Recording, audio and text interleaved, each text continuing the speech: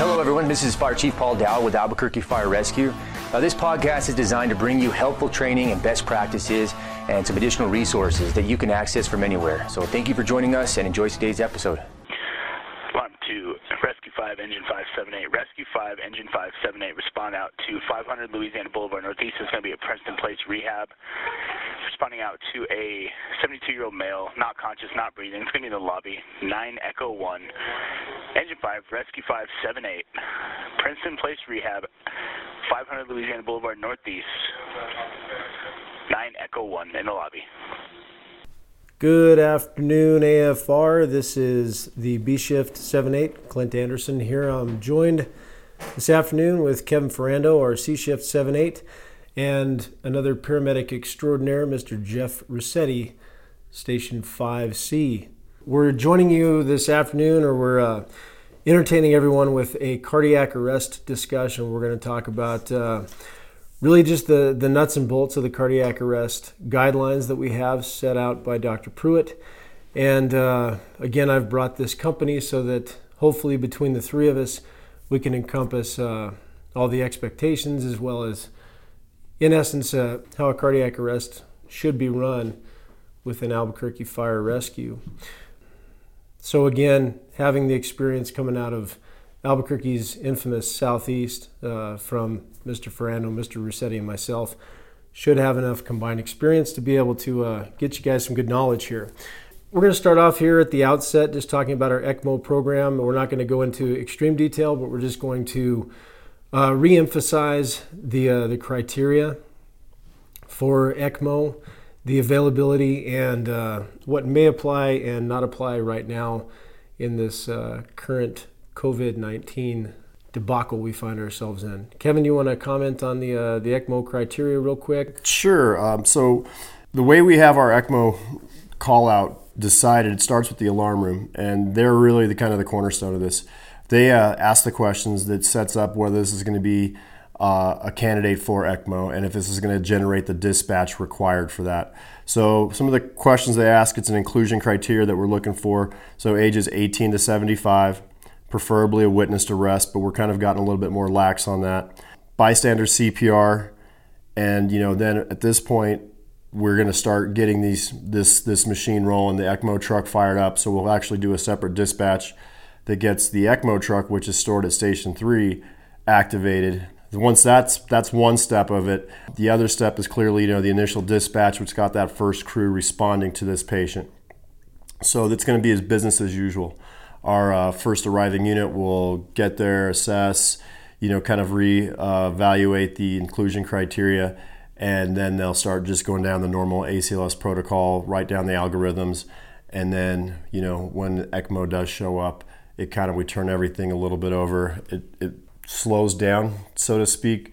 The docs start doing their doctor thing, where they really start getting this patient set up in a semi-sterile environment in a truck that we have dedicated for this procedure. It's pretty fascinating. It's very coordinated. So far, we haven't had we've done 3, Clint? I think now field 3 or 4. Mm-hmm. And yeah, that sounds right. Unfortunately, we haven't had any of these people who had a good recovery. We have got them to ICUs. Unfortunately, I don't think that any has made it past 4 days or so in an ICU while being on an ECMO machine at the hospital. But that's not to say that it's not going to happen.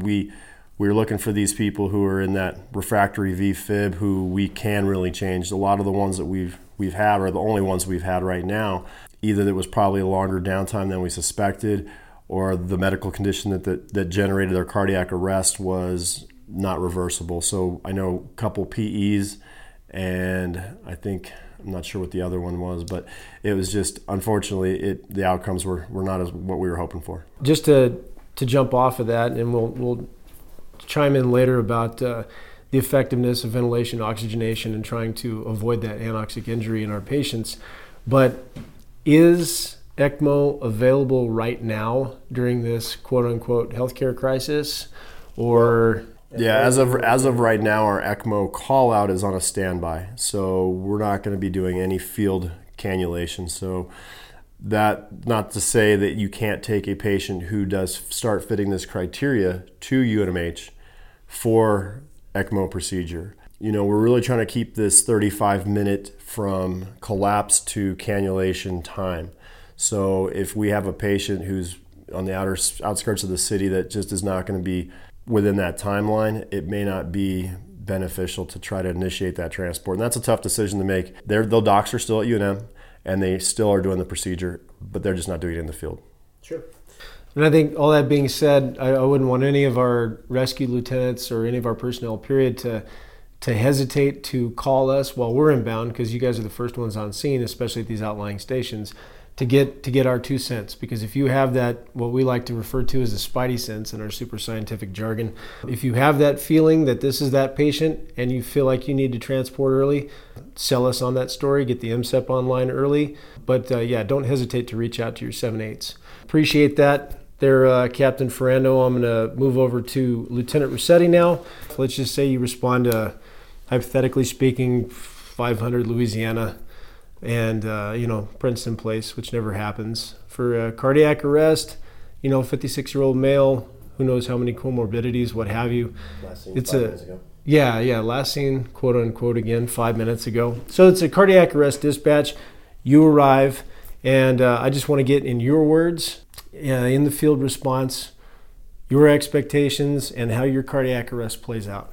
All right, so I think talking about ECMO was a good platform to kind of build off of as far as how we operate, specifically because the way we do things now with the pit crew that we talk about continuously, the implementation of the Lucas device, all these things have led us to the point of this having successful outcomes with this ECMO and with our patients.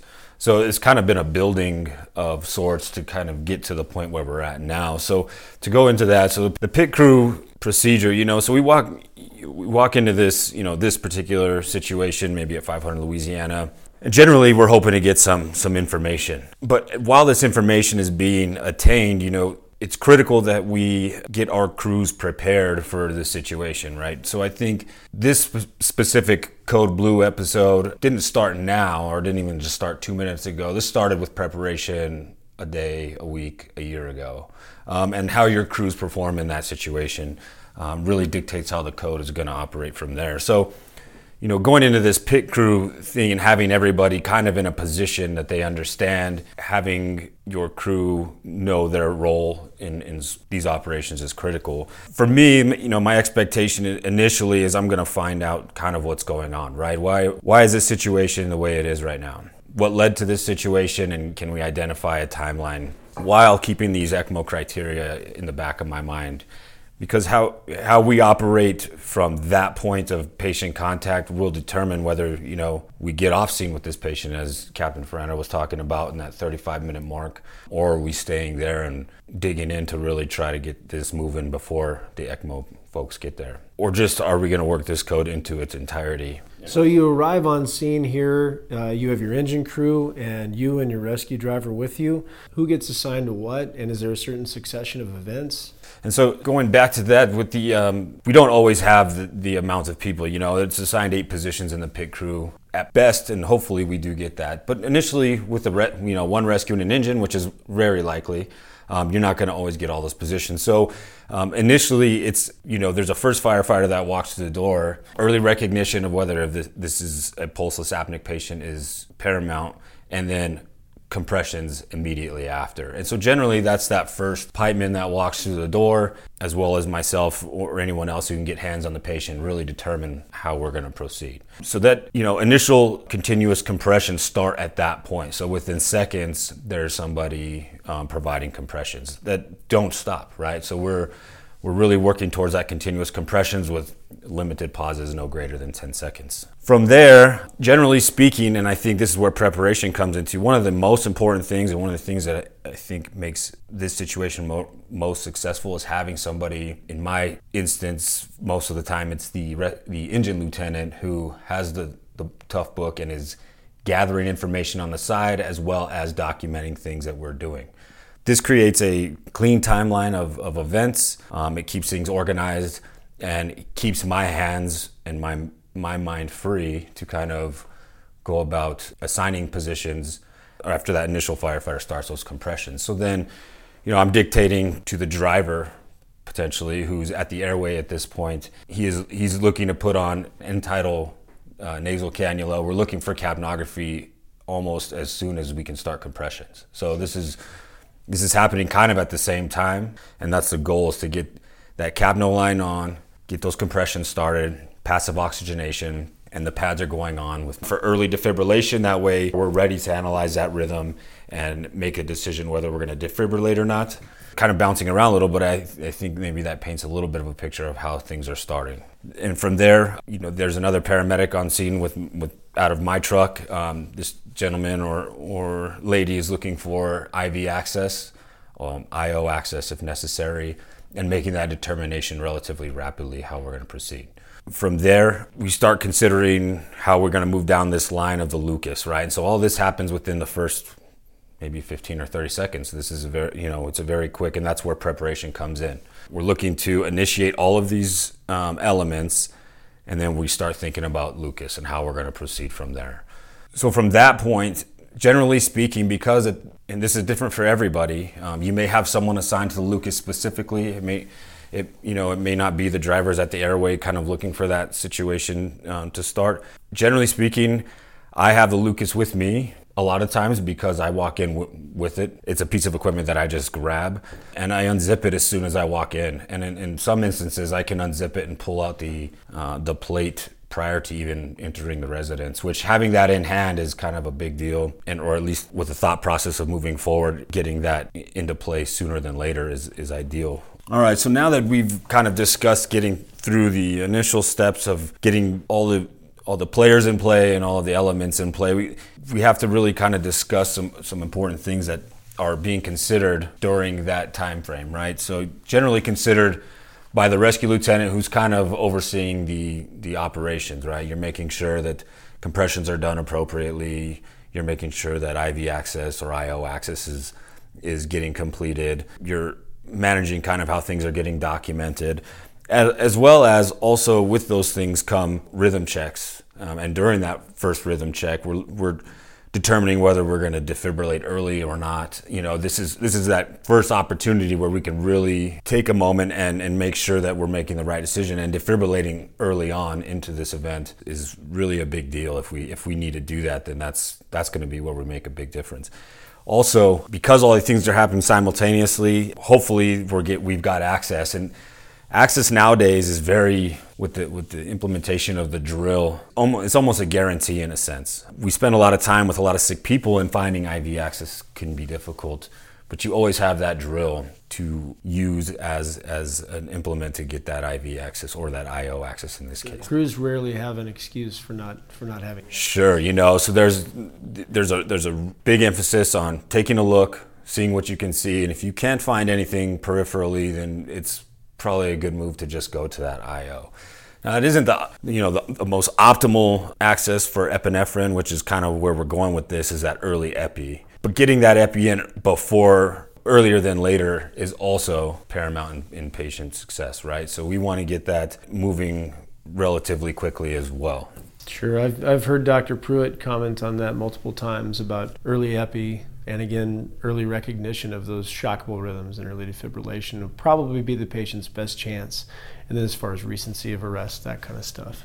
And I know we're not talking about pediatrics today, but the importance of that first dose epi and that immediate CPR is huge. That really is one of the things that you look at the studies that show survival rates or ROSC rates in pediatrics, and it's that early epi is just invaluable. And Jeff's right. Having that IO drill is it's invaluable. And to bounce off on that, and this isn't maybe common practice, but more lately than ever, if you're able to get one IO, you're able to get two, and to have 2 points of access immediately, that kind of plays a role and will actually lead into medication administration later. But that having those multiple points of access is kind of very helpful and streamlines kind of things how they move from there also. So now I'm thinking back to when we were initially taught pit crew and whatnot. They always told you to wait for that first 3 cycles, the full 6 minutes, before you consider advanced airway. Is that something you do as a standard practice? Or if you have all your other bells and whistles checked off, are you moving towards that? And do you have a preference, LMA, ET tube? So I think when we started, we really kind of followed that model to a T, and we found ourselves kind of standing there for a moment and not really moving forward in the progression of things. And after that, the positions are established, the Lucas device is in play, we've checked, the rhythm and defibbed if we needed to. We've got access and we're, administering epinephrine. That airway is the next most critical thing that we need to do immediately. And if we can do it sooner than later, it's something that we do. And generally speaking, in this perfect scenario that we've talked about, kind of where things just move fluidly and in succession, you can get to the airway relatively quickly, probably within the middle of the second round of CPR. And generally speaking, if it's available, we've got the Lucas, now we've got people kind of in a position where they're waiting to do things, and we'll do things when the time is right. However, if we can establish that airway sooner than later, then we'll do it and do most of the time. That's how it generally works. As far as airway is concerned, anymore, the ET tube is kind of, I like that we have that in our tool bag, but the LMA is kind of what things have moved to, generally speaking.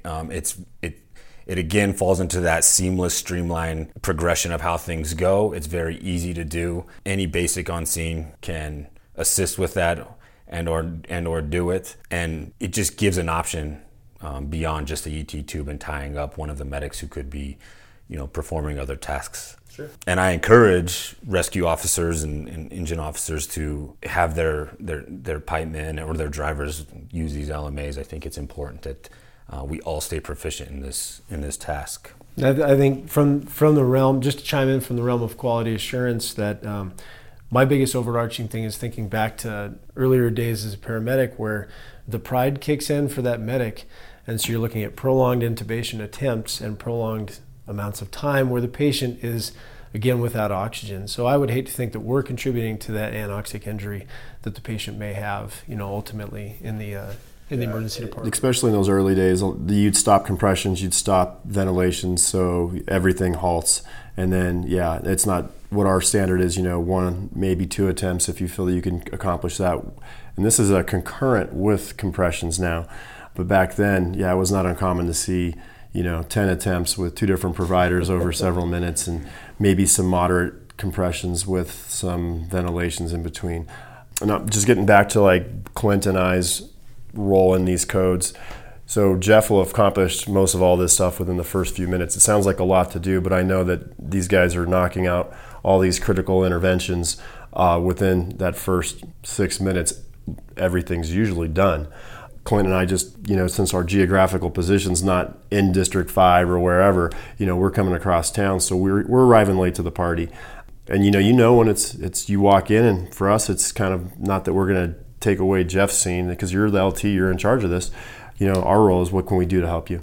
And at that point, we're carrying some tools in our truck that are making these codes, even easier for crews with the ventilator that we now have. Ultrasound that we carry, it's kind of making that patient care decisions a little different. Yeah, and I wanted to throw in my own little aside, just considering the current issue we have with everybody's concern with Corona, PPE, all these kinds of things, just to reinforce that on those those confirmed 9 echo calls, everybody's down and dirty in an environment where our exposure potential is higher, so we still want everybody in full PPE for these codes, especially like Jeff was saying, if we get into that airway, this is the opportunity where the potential to aerosolize droplets is definitely increased. So if you have somebody in there intubating, whatever, wouldn't hurt to have those goggles on and the face mask. But again, just to reinforce, that's what the posture is right now, to keep everybody protected. And intubation does aerosolize those droplets even more than the supraglottic or extraglottic LMA device. So in our current situation with this, COVID-19, preferred definitely airway is going to be the LMA. I couldn't agree more. And just, again, I think that's an argument. I can't say I was always in that camp anymore now. I think it's cleaner, it's easier, and at this point it's safer. It just makes sense. Yeah. And we don't want to make this a diminishing skill where, my last intubation was 3 years ago, my last intubation, or did 2 last year, whatever it might be. Sure. We still want our guys to remain proficient, but not at the expense of a patient care. Exactly. So since we're on the topic of airway and kind of, those are all great points. Once we establish that airway, though, now we need to really consider what we're doing with it. And there's a few things that need to be done. We got capnography on the patient. We're doing, passive respirations with a mask possibly while we're kind of moving through critical tasks.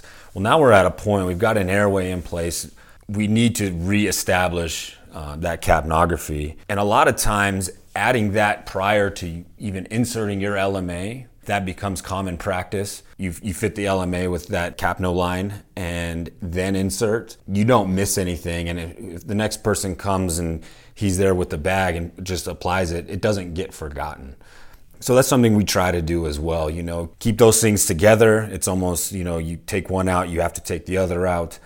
You apply it, then you establish your airway, and then you just start bagging. Now, in doing that, you do have to switch the lines because, you want to get the reading off of the correct line, but having it in place is kind of mindless in a sense, and if it's already taking place, then it's just done. Capnography, we can go into some detail about it, and I think maybe a little bit more down the line as we keep talking. There'll be some more points to hit, but just some kind of overriding thoughts, I guess you could say. This is very predictive of ROSC. You can predict to an extent acidosis, ventilation effectiveness. And most of all, it's the gold standard for tube placement. Are you ventilating this patient appropriately? Do I see a flat waveform or do I see a nice continuous? Correct. And are you getting a numerical value with this? Because if you don't, oftentimes you don't have placement correct, and there needs to be an adjustment somehow. Correct. We're not satisfied with just seeing that continue. Exactly. And this is way big for ET tubes. Making sure you don't have that gut placement. But for your LMAs, it's the same thing. We're doing this for a reason. We want to make sure we're doing it correctly. So, Jeff, you've confirmed your placement. You have good waveform. You have good values. Good quantitative capnography. What's going to tell you that you might think? And again, we're going to get into this a little bit, but that your patient is acidotic. And what are you going to do to resolve that, or what can you do through your ventilations? Initially, if we've got this capno line on, so generally speaking, you're going to have a low capnography or a low end tidal reading on these patients. And if it is high, there's some things that you can kind of consider. So one of those being, is this a respiratory arrest leading to cardiac arrest?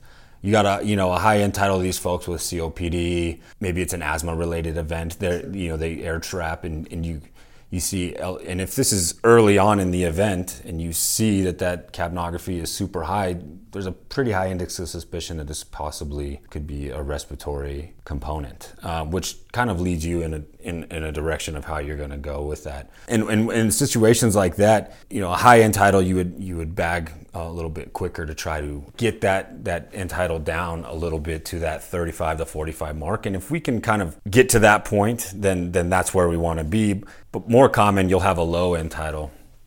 So, Jeff, from there in the realm of keeping our capnography and reading, so you've placed the tube and you're not getting a waveform, or you're getting a dotted line or a flat line. How do you like to troubleshoot those? I think initially you troubleshoot the connection point into the life pack itself. Those can either be over tightened or under tightened, or even moving more towards the end, the working end of maybe the tube is crimped or pinched off somewhere or tied in a knot. Things like this happen. I think you look at those things first, kind of move down the line, and if you do it systematically, you can kind of figure out those things relatively quickly. Also, you want to consider some issues. If you're not getting any waveform or any numerical values with this capnography, maybe your airway is clogged somehow. Did this person, is there emesis in there? Is there blood? Those sort of things, which would require you to suction and make those adjustments as well. Did you check the person's airway? Is there something there? What were they doing prior to the code? If that information is available, it could be a choking call that led to this, or one of those things. And then moving forward, if that doesn't work, try different equipment. You have more than one LMA. You can add air, you can take air out. You can also adjust your tubes or your lines and change your capno lines and move forward that way as well. And generally speaking, you'll be able to overcome any of those issues pretty quick and efficiently by doing it that way. Sure. And I think the overarching thing with this and with airway in general is we like continuous quantitative capnography. We understand that really is the gold standard for confirming where our tube is placed and whether it's placed correctly. And we're not satisfied with no value, and we need to troubleshoot and figure it out. If you need to go back to your old clinical lung sounds, misting in the tube, what have you, as long as that stuff is documented and you're able to verify those things, it's not the end of the world. We'd prefer that capnography, but again, we can go down a whole ventilation respiratory issue wormhole with that. Absolutely. And using your tools, like you said, listen to lung sounds. Those are basic skills, and basic BLS is what's going to make the difference in this event ultimately anyway. Yeah, and we don't want to lose sight of that. Again, like we haven't interrupted chest compressions. So what we've done is we've laid the groundwork here on this on Jeff's code. He has assignments for continuous chest compressions. He's got the airway covered. He has access. He has early defibrillation, early epi. We're continuing to monitor what the monitor looks like every 2 minutes when we take our pauses. We're beginning to evaluate different things. So we see different circumstances, different presenting rhythms, different things leading up to these cardiac arrests, and that's how I'm going to kind of digress and segue over to Captain Ferando here, who's going to kind of take us into the various presenting rhythms, possible causes, and that kind of stuff. Take it away, Kevin. All right, thanks, Clint. So I think one of the more common rhythms that we see is probably a PEA, or a PEA going to an asystole, or an asystole going to a PEA. I don't want to say there's an easy algorithm to run, but it definitely keeps us. It's a little bit more the flow of an asystolic code is pretty much our continuous chest compressions and epi. So real quick, how our new guideline is structured as it pertains to asystole, some of the no's, no more Narcan during a code, no more D10 during a code. So there's just no efficacy shown that those are beneficial to these people, even if it was the causation of a possible code. We can address that post-ROSC.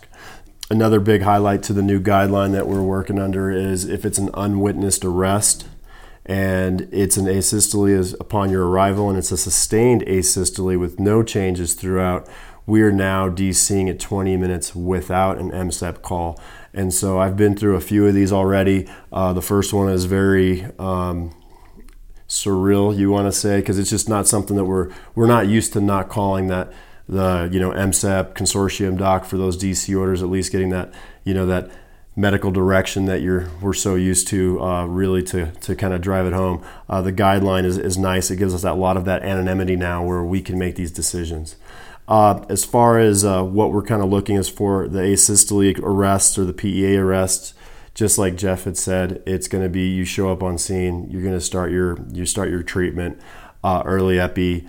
IV access, early epi, continuous chest compressions. We're minimizing those pauses of 10 seconds or less, hands off the chest or Lucas off the chest, whatever you want to call it. These are giving these patients the best chance of survival. So I just want to go over the H's and T's. This is something that we're going to be looking at or thinking of with every pulseless arrested patient that we have.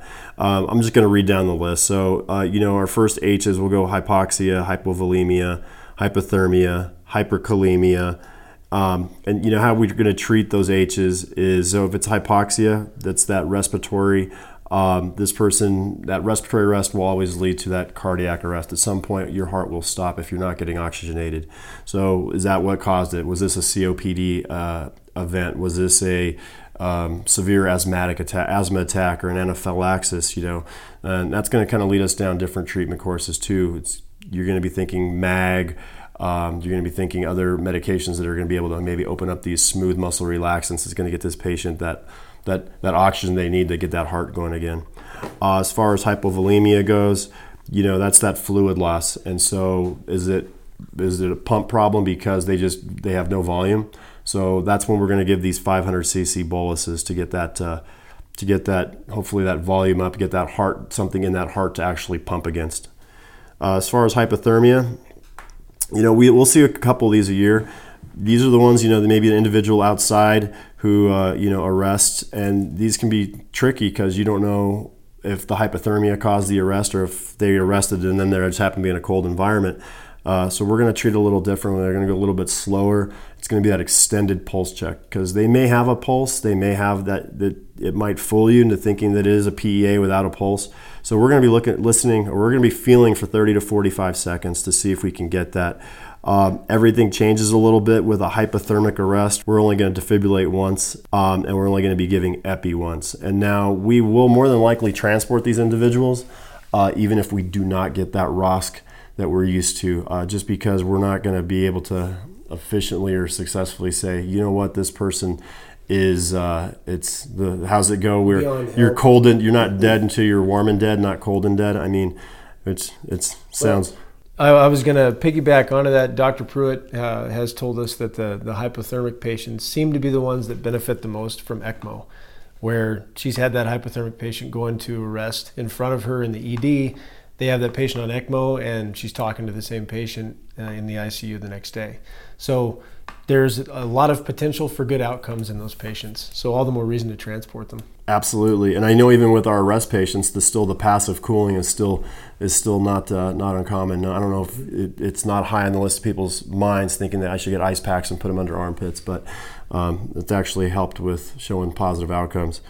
Mm-hmm. We can also continuing down the H's. The last one is going to be hyperkalemia. So these are going to be people with that renal insufficiency. So your dialysis patient. These patients I have actually seen a lot of times where, we're just not arbitrarily giving sodium because you think of downtime. We're not giving calcium because of, they've been down, they're acidotic. If you have that high index of suspicion that this person missed dialysis, their heart was very unhappy because of that cardiac irritability from their potassium levels being so out of whack that's what caused the arrest. So once you start your ACLS interventions, then you might start thinking out of the box. Like Jeff said, get that detailed history. This individual, they didn't make it to dialysis yesterday. Now you start thinking, all right, maybe we got to get this potassium back in this cell. So we're going to be looking at bicarb. We're going to be looking at calcium, maybe even bagging in a nebbed albuterol. And so these are things that really start getting you, that's as a lieutenant especially, these are considerations that you're like, okay, what are we missing? What are we hitting?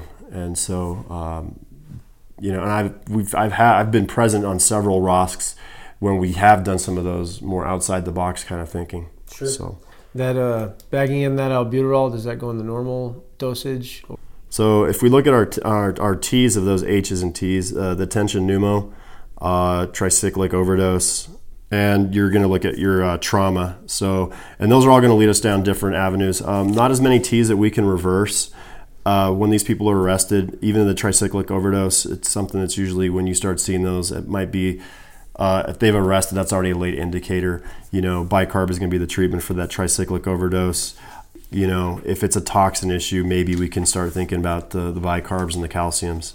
As far as trauma goes, that's usually a volume problem. So we're still looking at plugging the holes, patching, volume replacement. Hopefully we can get a return to circulation there. And that's going to be a whole nother topic as far as our trauma arrest goes. As far as the PEA side of it, these are going to be a little bit longer codes that we're going to work. So instead of looking at that 20-minute as opposed to asystole, we're going to be looking at a 30-minute time because we're just giving this person the benefit of the doubt. There's a rhythm that we're seeing electrically. We're just not feeling a palpable pulses. Whereas now the 7/8s and some of the other guys in the field, even though 7/8s are the only ones who are carrying the ultrasound, we have a bunch of folks that can use the ultrasound. So if I show up and Jeff happens to be one of the guys trained on the ultrasound, I'll hand it off to him. He can get looks at the heart, and we're now seeing whether this heart is actually giving us a perfusable beat, or if this PEA is just a mild quiver of one of the valves or one of the chambers of the heart just still trying, but not being effective at actually pumping any kind of blood and giving us that palpable pulse. I know, Clint, you might want to tell your story that is kind of leads down that PEA or that cardiogenic shock, which we're starting to think about on some of these PEAs. I've maybe had one. I know Clint's had a couple where the ultrasound was invaluable to that. Clint, you want to? Yeah, without a doubt. And I mean, this was a 46-year-old female who did have comorbidities, came in as a 6 Delta with 7s, and it was a witness arrest in front of our crews. So they knew about the bystander CPR. They knew about all these other boxes that would have or could have been checked for ECMO. What confounded these guys was they had an increase in the end-tidal value and a corresponding increase in the pulseless electrical activity rhythm they were looking at. So a rhythm that went from about 50 to 80, and then about a 20-point increase in the continuous quantitative capnography without any actual palpable ROSC. They couldn't feel pulses, but when I looked with the ultrasound, I saw what looked to me as a good beating heart, what I would qualify as squeeze. We were able to get Dr. Pruitt on the phone, who was able to give us an order to transport without pulses. And this lady ended up walking out of the hospital. And this, of course, is one of the more rare occasions. But again, this really does tie into you guys, your field impressions, and that spidey sense, that awareness, that feeling that, you know what, this situation doesn't seem right. I feel like I should be feeling pulses here. Why am I not feeling pulses? And if you feel strongly enough about that, and even if 7/8's not there, if you feel like this person might benefit from a continuous drip, sort of going down the cardiogenic shock route, then get that MSEP on the phone earlier rather than later and see about that. And we'll talk more in depth on our ROSC lecture there about drug indications. But you're thinking about those pressors. You're thinking, why is this? You've looked at your H's, your T's. What if we tried to correct and it's not working? So then you're starting to think, well, maybe we need to bump the squeeze on this heart. And so we started looking at our epi drips and our mini boluses. As we're talking about moving from that asystole, we were moving into that PEA rhythm. With our PEAs, having the ultrasound does make it a lot nicer because we were really looking to see if we have that cardiac squeeze. We have these individuals who say are perfusing at 30 beats electrically. We're not seeing any squeeze on the ultrasound. We'll work that 30 minutes. We're following the same medication algorithm as your asystole. It's going to just be your epi every 10 minutes. And so what makes it a little bit more hard to decide or DC these calls is when you get this PEA of 60, 70, 80, and now you're working this code for beyond the 30 minutes because you're thinking that there might be a potential ROSC, especially when you have a more narrow, complex, organized rhythm that's electrically showing 60, 70, 80 beats a minute. There again, ultrasound really is huge in this because we can take a look. And there's almost very predictive. If you see what looks like an organized squeeze, but you're not feeling pulses, a lot of times you'll say, all right, where are we at in our last epi? Where are we at to get our next epi? How much fluid have we given this individual? And then, if it might just be that little epi bump that gets that organized rhythm, and it's not uncommon to see a little bit more cardiac contraction with that. However, that next pulse check, that next view with the ultrasound, if you're either going to get a stronger beating heart or usually a decreased is what I have seen. So now you're looking at your third, your fourth pulse checks post, say, an epi administration. Even if it's at that greater than 40, we're going to work that code out to 40 minutes.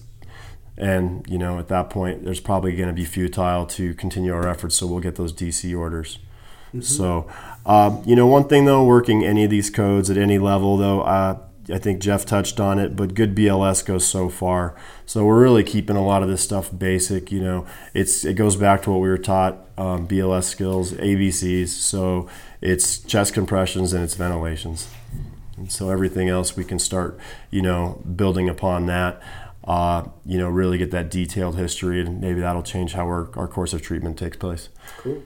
Clint, I'm going to have you go into VFib, VTAC. I know that you will give us the topic on that and see how we can run our calls from there. Well, I appreciate that, Kevin. So just going to real briefly touch on this because there will be a different podcast that can go specifically into tachycardias.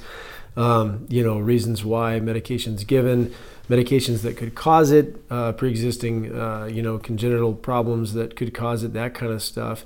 But what we're looking at is in the context of cardiac arrest. So in the cardiac arrest, you've seen your asystole, you've seen your PEA, and now in this instance, we see either a ventricular fibrillation or ventricular tachycardia. Most folks know how to recognize these. The automatic external defibrillators will recognize and advise shock. So we see that with the adult. We're not going to go down the various rabbit holes that we could for every patient population, but this just in the adult population, we're shocking at 360. And after this, or if we're seeing subsequent presentations in the VFib or the VTAC, we're going to continue to shock. We'll be giving Lido as well. Those doses, again, we'll go into detail about those. But the lidocaine being an antidysrhythmic, trying to calm this agitated state in the heart. What you need to know about these rhythms, though, is oftentimes it's created by, that acute coronary syndrome, which you can refer to in your guidelines. But in essence, this person has that pre-existing condition, that blocked artery, that probably a presenting STEMI. So this person had that sudden heart attack. And if you're seeing these rhythms, probably means it happened recently. So, our thought with these is that these are going to be some of our better chances at getting these folks back. But it is going to change our algorithms, change the medications we give. We're also going to consider things like magnesium sulfate, depending on the presenting rhythm being a tachycardia. And then, we'll talk more specifically about that in other lectures here. Again, just to reiterate, as Kevin had said, you guys know by now all the details, how far, how long you're going to go with each presenting rhythm, and all the other information you get on scene, when you're going to call the doc, when you don't need to call the doc. Obviously, we're not going to talk about trauma arrest. That would be a different podcast altogether. Appreciate you guys listening in, and stay tuned for the next discussion on ROSC, what to do after.